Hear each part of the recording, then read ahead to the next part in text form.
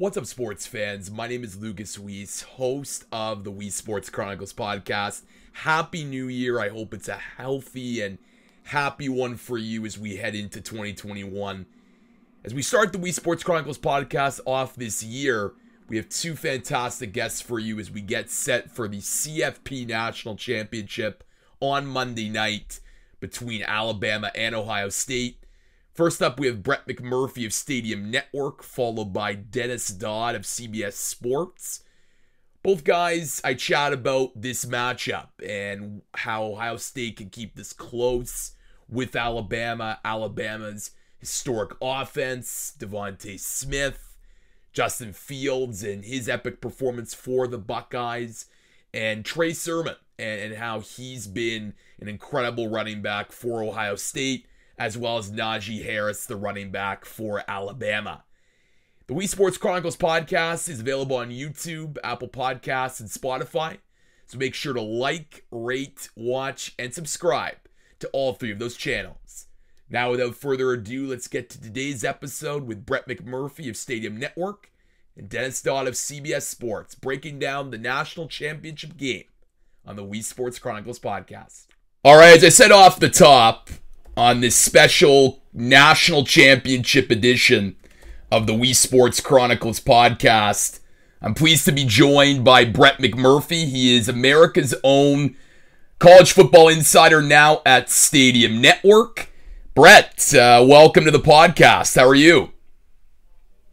Hey, good. Thanks for having me on. Good to talk with you. No worries. It's my pleasure. Well, listen, we're only now a few days away from the national championship game between Alabama and Ohio State. Before we get into the matchup, maybe if you could just comment on just this season, covering this season really unlike any other, and the fact that we're here right now, almost about to play a national championship game, is truly remarkable given the fact that we're living through a global pandemic. Yeah, I mean, this summer it looked like we may not have college football.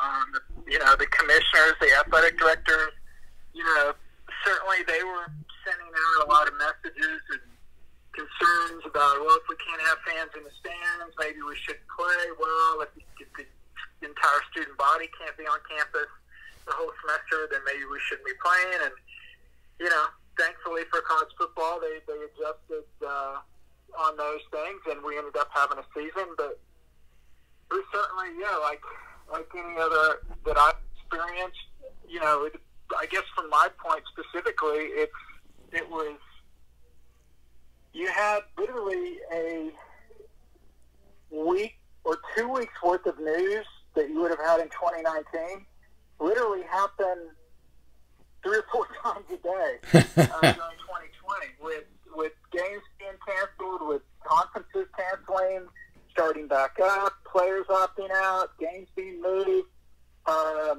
you name it. And that's even before we get to the coaching carousel and all that stuff. We had bowl games. I think a third of the bowl games ended up being canceled. It was just crazy. I mean, I literally could not put my phone down or get away from my computer for more than a minute because if you came back on, you're like, oh, wow, God, these 3 things, insignificant things just happened. So certainly, hopefully, next year things return to normal in 2021. Obviously, you're covering the national championship, and you've covered several national championships throughout your career, and one of the major differences is the fact that all of the media availabilities aren't in person, they're over Zoom calls. I'm just curious, how challenging is that as a reporter to be able to craft really compelling stories, and how important are the relationships that you've built over your career in college football to be able to cover this national championship? Well, it's, not only specifically the championship, but just everything in general. Certainly if you have relationships with individuals and you can give them a call, you can text them and get them and try to get, whatever you're looking to obtain information-wise or color-wise or background information, whatever it is. As far as specifically covering the championship or the semifinals, literally there's no advantage to being on site compared to being halfway across the country, because none of the players or coaches are available except through Zoom. So that's one of the things, it's unfortunate. I understand why. But you like to be able to talk to people one-on-one, in person. You can have obviously follow-up questions. You can, there's sources or individuals that you talk to. You can get more information out of them. There's more of a give and take. It's just like any regular conversation. Would you rather be doing it in person or doing it over, some antiseptic Zoom call? And so I think that's one of the biggest challenges. And when I was talking with bowl people earlier this year about, hey, I'm considering coming to your game or covering this or whatever, and they were honest with me. They're like, look, you're going to get the same kind of access from home or from your office that you are here at the game. The only difference is you're not going to see the game in person. I understand why with COVID and everything. So, again, just another difference with 2020, and hopefully, we'll be back to normal next year, and that includes fans in the stands.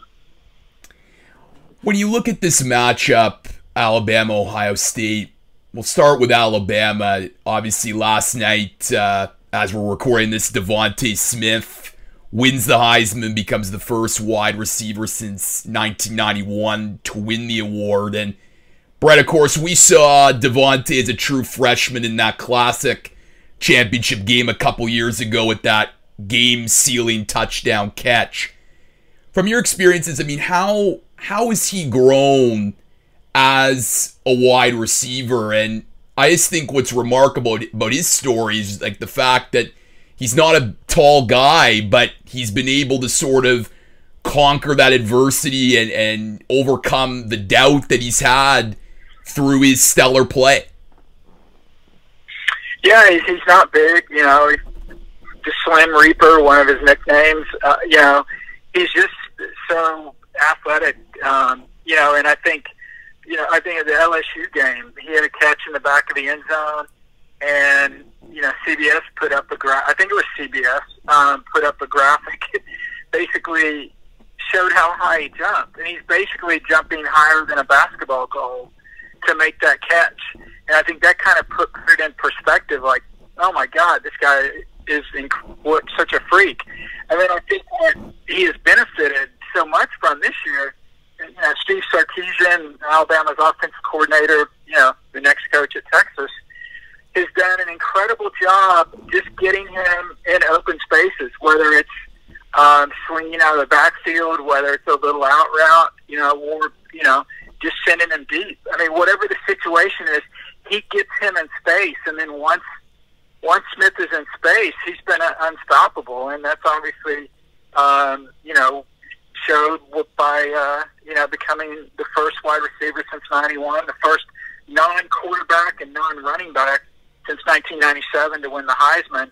And, he's done an incredible job, and it just shows, that you don't have to be the biggest, you don't have to be the strongest, you don't have to be the fastest, and you can still succeed, and that's certainly what he's shown this year.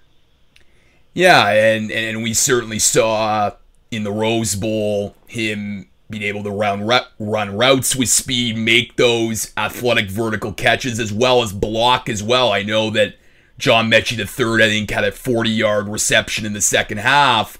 And you can see Devontae block as Mechie was running. So you can clearly see him do a lot of things on the field, particularly offensively.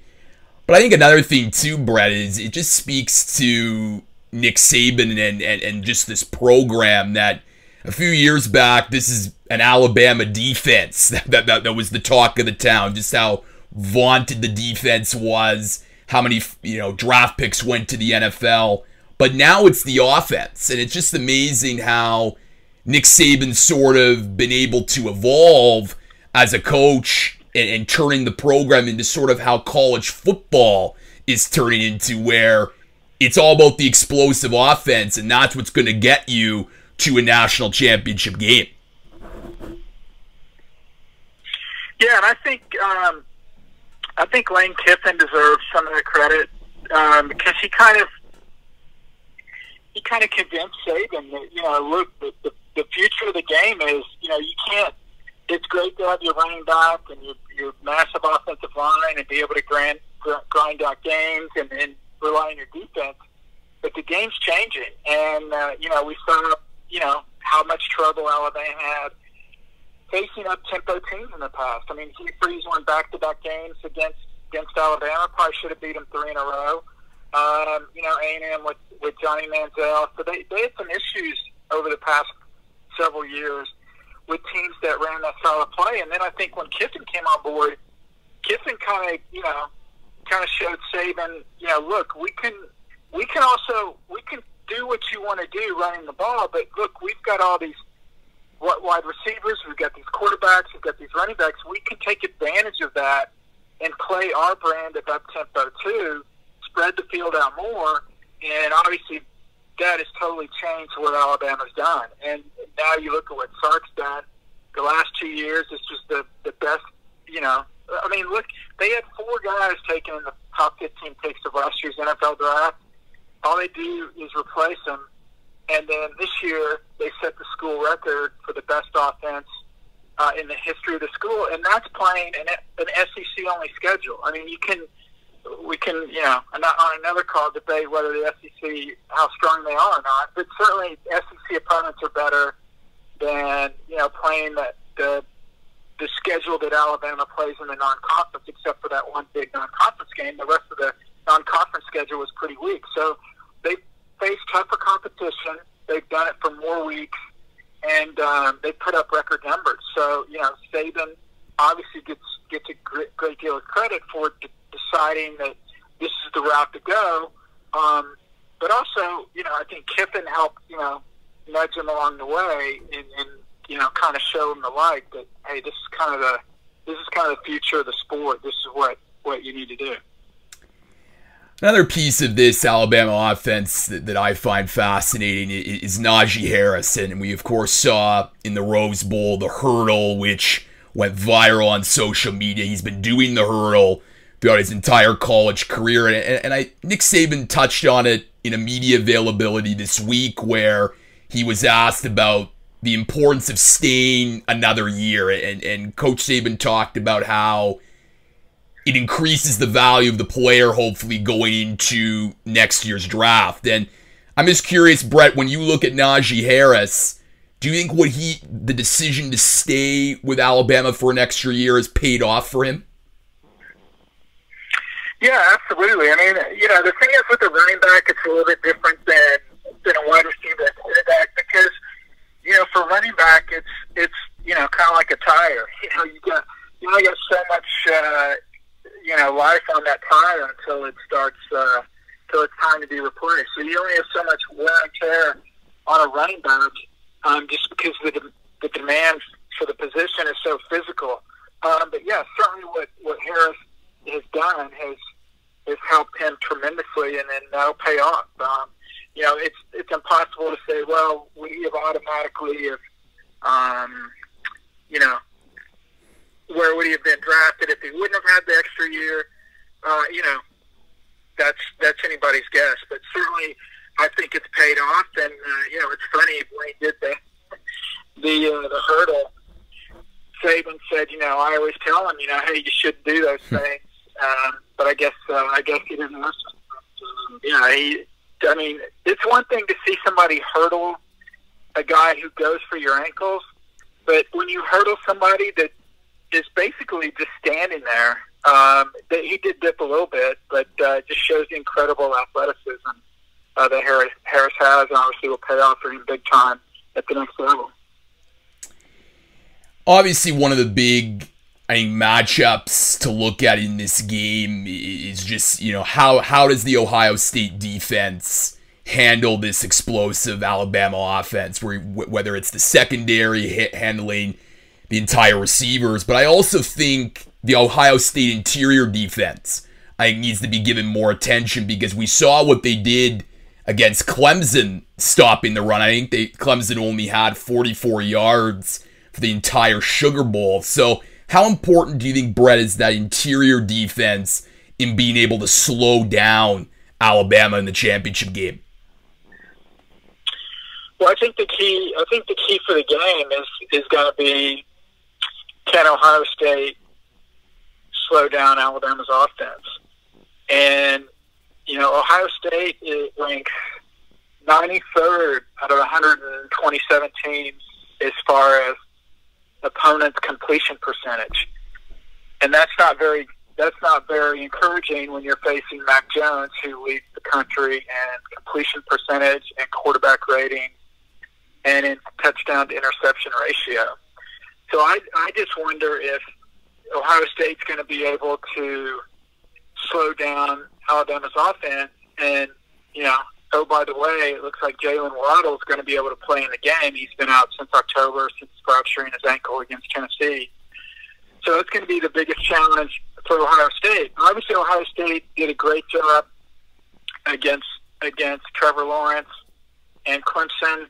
But you just look at Ohio State the entire season, and they've been inconsistent. And, maybe part of that's because they've only played 5 games. They had 3 regular season games canceled. They haven't played as much. They haven't had as much time to work on things like, other teams that have played more games. That doesn't mean, I'm not saying they're not deserving to be in the game. I think they are. I'm just saying that could be a challenge. And I guess kind of one thing, maybe it's not fair to point out one specific game, but, Michael Penix of Indiana threw for 487 yards against the Buckeyes. Ohio State won 42-35. Well, if Michael Penix can throw for nearly 500 on the Buckeyes, Alabama's offense is light years ahead of Indiana. No offense to Tom Allen and the Hoosiers. So what is Ohio State going to do against this Alabama offense? And I think that's going to be the big key for the game. And I think Ohio State's going to be able to put up points, but they've got to be able to stop Alabama. They've got to be able to break serve. And if they can get a couple of stops, then I think they've got a shot. And, if they can't, then it's going to look like the Ole Miss-Alabama game, where both teams just couldn't stop each other. Alabama finally got a couple stops, but it's going to be, we're going to see, a total into the hundreds. I know that sounds crazy, but I don't think Ohio State's going to play slow. I think they're going to want to play quick, take advantage of Justin Fields' athleticism, and obviously what Sermon's been doing running the ball.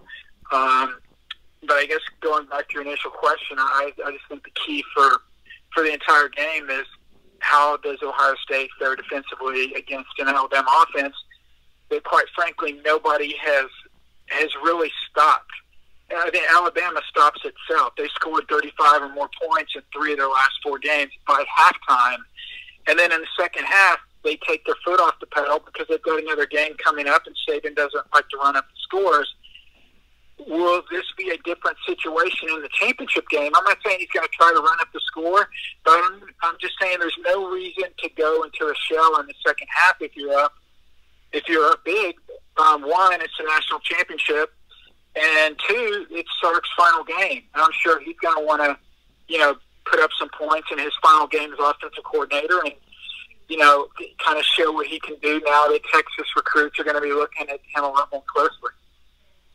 Yeah, and I think going into the Sugar Bowl, those were the questions about Ohio State. They had, struggled against Indiana, Northwestern, barely winning those games.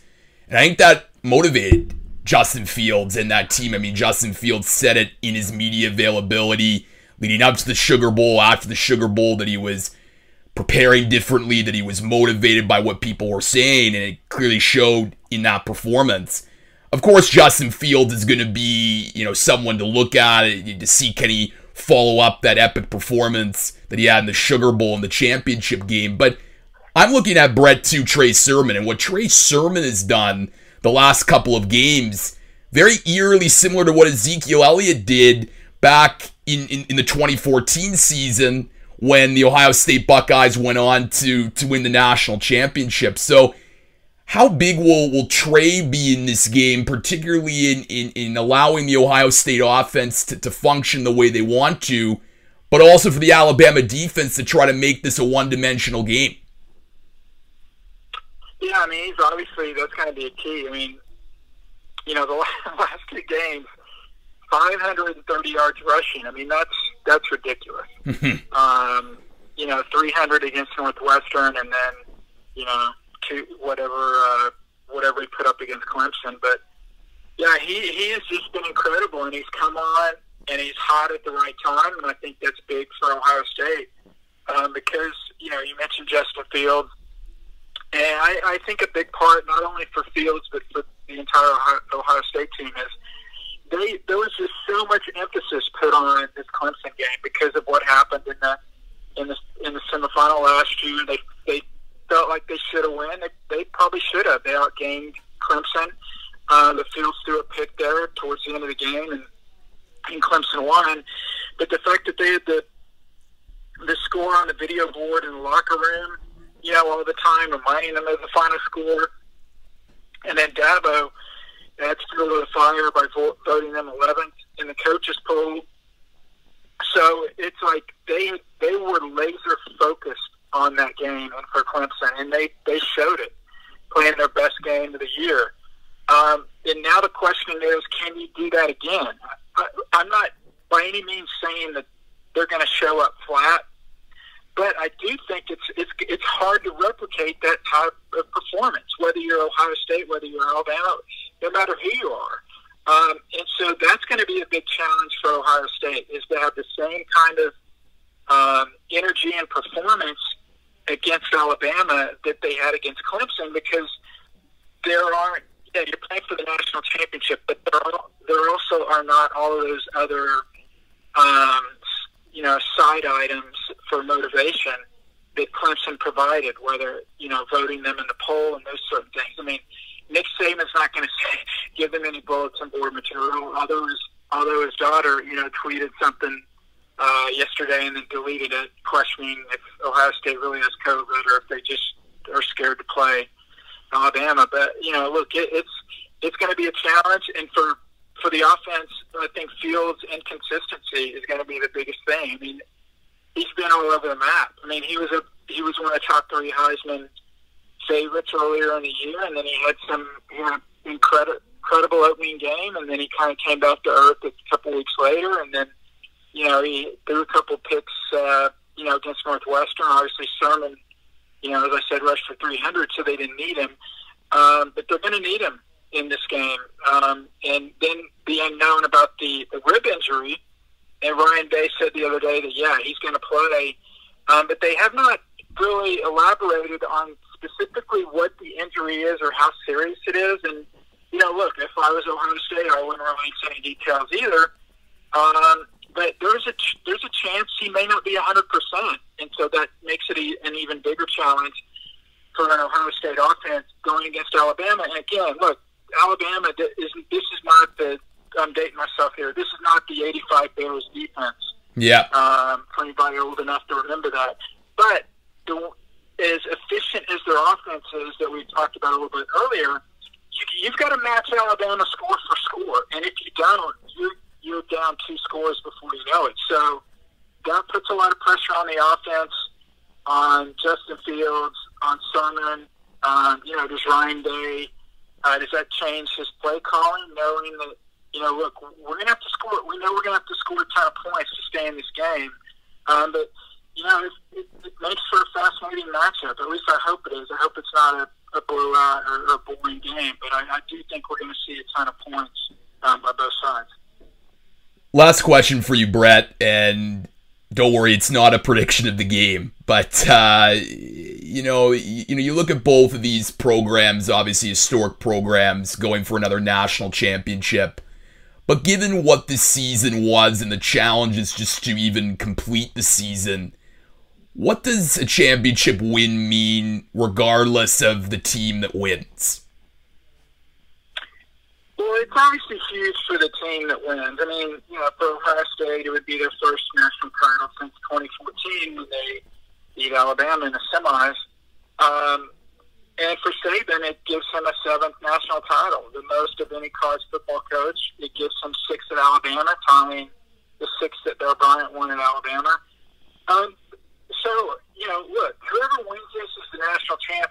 There's nobody, you can't say, oh, Coastal Carolina should have been in the playoff. I mean, I think we've seen how the bowls played out. We saw the Pac-12 only had 2 teams in the bowls. I mean, the group, Cincinnati was the best group of 5.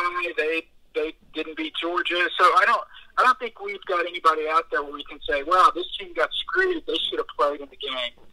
So whoever wins is the definitive national champion. I do think, however, the entire season should have a big asterisk on it because, you've got so many players that had opted out. You had so many games that were canceled. You had teams playing with, 40 scholarship players some weeks. All of these streaks as far as consecutive bowl trips, consecutive winning or losing seasons, whatever they are, don't even count this season. Penn State, first losing season in, I think, 18 years. For me, I wouldn't count it, because you didn't play full schedule. But as far as the national champion, I don't think there's an asterisk for this national championship. I just kind of think for the overall season, when you're kind of looking at overall records or performances by conferences, I kind of take it with a grain of salt because everybody was not on equal footing. You had conferences starting months before other conferences played. You had teams. Rice was in Conference USA. I think their first game, I can't remember I could look it up, but whoever they played their season opener, I think it was their 7th. I think it was Middle Tennessee. I think it was Middle Tennessee's 7th game, and it was Rice's first game. So it was a bizarre season all the way around. But no asterisk for the national champ because they will have deserved it, and I think they've shown that Ohio State and Alabama, or Alabama and Ohio State, whichever you prefer, are without question the top 2 teams in the country this year. And Ohio State obviously has answered the question whether they deserve to be in it despite a limited number of games in the regular season. Brett McMurphy is a college football insider for the Stadium Network. Brett, enjoy the national championship, and thank you so much for joining me today on the We Sports Chronicles podcast. Okay, thanks, Lucas. I appreciate it.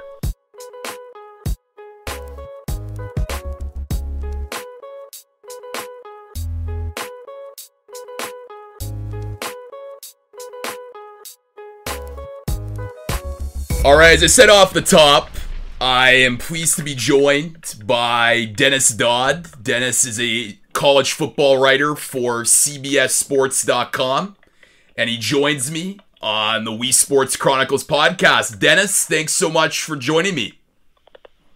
Lucas, it's a pleasure. Thanks for having me on. Love to be on in Canada. Yeah, likewise. And, well, I know you're a big hockey fan, and hockey's the NHL about to start in a few days, so exciting times. Absolutely exciting with my Blues, the defending champs, the last team to play a full season to get the Stanley Cup. So I'm going to keep that one.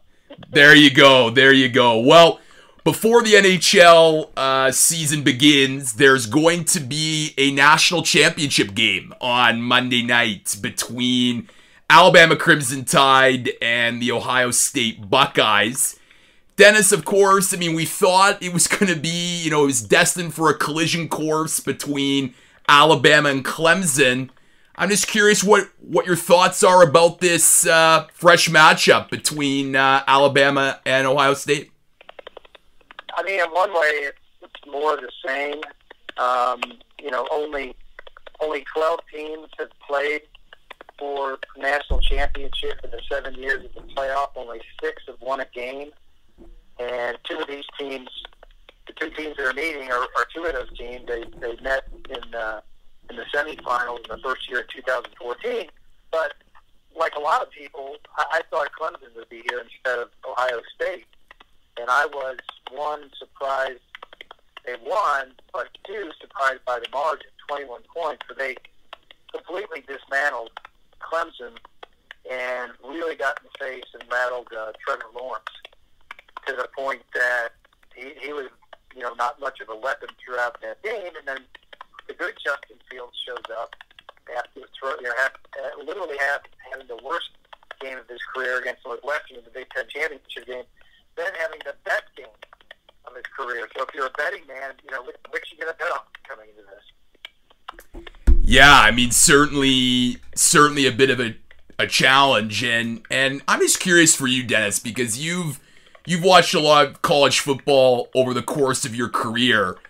How would you rate that performance by Justin Fields in the Sugar Bowl? And how difficult is it to sort of follow up that? Because it was such an emotional game against Clemson, and now there's one more game, which is, of course, the all-important national championship.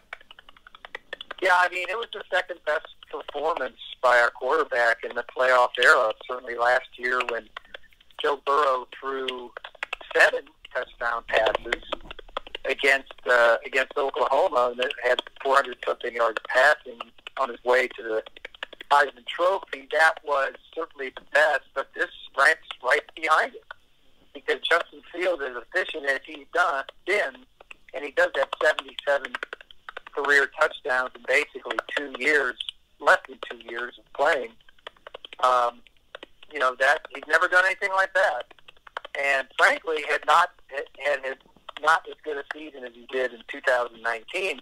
2019 thrown 1 interception all season, and then threw 2 in the semifinal against Clemson. Still ended up with 41 touchdowns, 3 interceptions, and I think 10 more on the ground. This year he's kind of clunky. He had 2 or 3 interceptions against Indiana, and a game that Ohio State just hung on to win. I mentioned Northwestern. And Ohio State, to talk to them, excuses had been impacted by COVID as well. But he just wasn't as good a player. I mean, whether this signals a turnaround, whether he's, headed for the NFL in this sort of bum rush manner, remains to be seen. But if you're an Ohio State fan, you've got to like the way he's playing right now. It looks more like 2019. Obviously, Dennis, this season has just been so unique and unprecedented with all the challenges related to the pandemic. And I know that both teams in their media availabilities have made reference to that. But particularly Ohio State. And when you look at the journey that they've been on, certainly the Big Ten being delayed, Justin Fields' advocacy, just can you maybe elaborate on just the journey they've been on and just how maybe they're using that as motivation to try to finish strong given just the challenges that they've had to overcome just to get to this point? I think it's more an indication of what he's become, what he was supposed to become after, being either the first or second recruit in the country in the class of 2018 and the next best guy, or the best guy is right down the road, Trevor Lawrence, and both from Georgia. Mm-hmm. Things didn't work out at Georgia. They stuck with Jeff Fromm, and for his final season, and Justin Fields transferred to Ohio State sight unseen, and met with Ryan Day, liked the offense, but after a few days he was disillusioned and told his dad, I don't know if I could make it here. And his dad famously told him, you better stick it out because this is your last chance. Meaning that you can't be transferring every time you don't like the way things are going. And soon after that, things clicked. He became a leader. I think, what we saw this year with him off the field in the, I guess it was the We Are United movement for visibility and activism and trying to get players going, be able to let people know they wanted to play through the pandemic, which, I mean, personally, that's not news to me. Of course the players want to play and parents want them to play. That's, the other part of that is they shouldn't get a say. It's a worldwide pandemic. But his leadership skills are admirable. And then to stick with it right up through the Clemson game where he had a tremendous shot to the ribs by James Skalski, the linebacker, and then threw 4 of those 6 touchdowns after injuring his ribs. To what extent, we still don't know. To the point that he was wincing every time he threw the ball. It was that bad. It had to, his own word, had to go in the medical tent and take a shot or two. They got an injection of something so he could finish the game. But all that put together shows you what kind of player, what kind of leader he is to his team. You mentioned Ryan Day, the Ohio State head coach, and he, of course, is in the national championship in just his second season with the team. And it's pretty interesting, Dennis, just how this team has sort of evolved since Urban Meyer left and sort of consistent with how college football has evolved and becoming more of these high-powered, explosive offenses. How impressive you've been with Ryan Day thus far, being the head coach of Ohio State, and what he's done getting his program with a chance to win a national championship? Well, he literally came out of nowhere. He got his chance. Well, I shouldn't say he got his chance. He's been in the NFL. In the 2017 semifinals, Clemson beat Ohio State 31-0. Ohio State was favored in the game. Humiliating loss for Ohio State. Urban Meyer makes the decision to retool pretty much his entire offensive staff. Gets a new offensive coordinator, Kevin Wilson from Indiana. A little part of that is it's a 49ers quarterbacks coach named Ryan Day. And it was a recommendation from Chip Kelly. Urban was close to Chip. Chip said, hey, you got to take a look at this guy. He was my quarterback in college. Ryan Day was a quarterback in New Hampshire. But Chip Kelly was, I believe, his quarterback's coach or his offensive coordinator. I can't remember which. But that's how they knew each other. And Urban Meyer trusted him enough to bring him in. But you can see what he's done with quarterbacks. And then at the beginning of the 2018 season, the 2018 season, there's all those problems with Zach Smith and the controversy with Urban Meyer and Zach Smith abusing his wife allegedly, and Urban Meyer suspended. I think the surprise was that Gene Smith, the AD, just immediately goes to Ryan Day, age 39, as the replacement, the interim coach for 3 games. And people didn't even know still who Ryan Day was at that point. Well, they quickly found out. He not only, kept them 3-0, they won a big game against TCU at AT&T Stadium, but he calmed the waters. And I remember asking one of their defensive linemen after that game, it's going back to Urban Meyer, after that game, how are things going to change? What did Ryan Day do to this team? And he said, that's a great question, because I don't know how we're going to be. Ryan Day calmed this team down. And I think that's what happened when Urban Meyer again retired once again after that season, and there was no hesitation to go to Ryan Day. And here we are, 2 years later, 23-1 as the head coach in the playoffs both years, and now in the national championship game in his second year as a head coach. I think it's one of the better success stories in college football and college athletics in a while. Moving over to the Alabama side, you recently wrote a story on Crimson Tide running back Najee Harris, and any college football fan saw Harris's amazing hurdle in the Rose Bowl. He's been hurdling even, despite Nick Saban not wanting him to hurdle, Harris has been hurdling.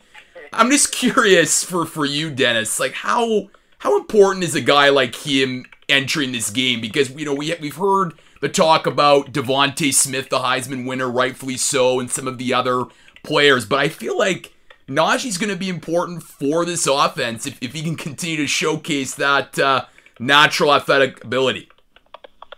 I think he's their MVP because as talented as they are, his running ability gives them the balance, if you will, to pull all this off with Devontae Smith and Mac Jones and the high-flying offense. It gives it balance where teams can't afford to blitz as much because you've got a hammer back there who not only is elusive and can catch passes, but is an expert blocker, which the pros love, and can really hammer you in a run game between the tackles or outside. He's a great runner.